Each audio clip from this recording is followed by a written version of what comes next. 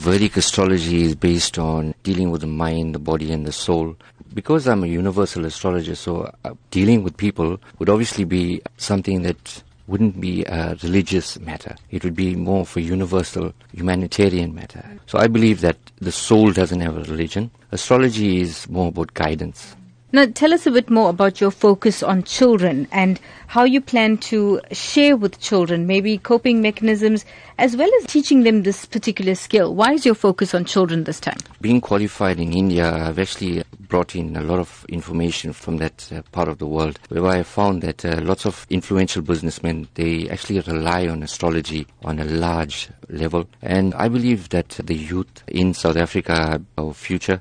And if we give them a better understanding about themselves, not around us, we don't want to know anything around us. If we understand ourselves from within, we'll be able to adapt to the surroundings. From a teaching aspect in terms of astrology, I would actually advise them about character analysis, personality traits, more importantly about bringing out the best kind of qualities in them that will actually help them to grow and to become future leaders.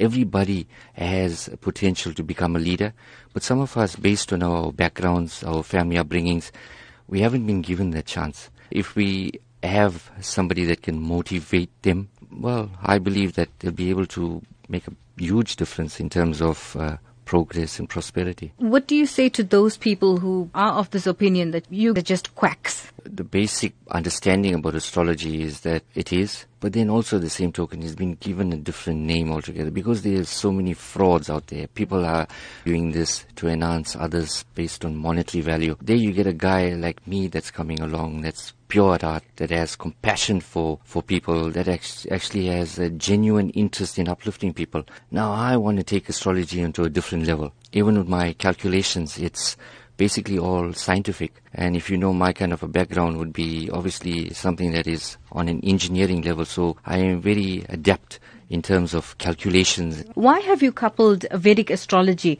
with life coaching? From an aspect of mind, body and soul, I think it's very important that if our souls are nurtured based on our upbringings, our bodies shine. Then the mind automatically thinks.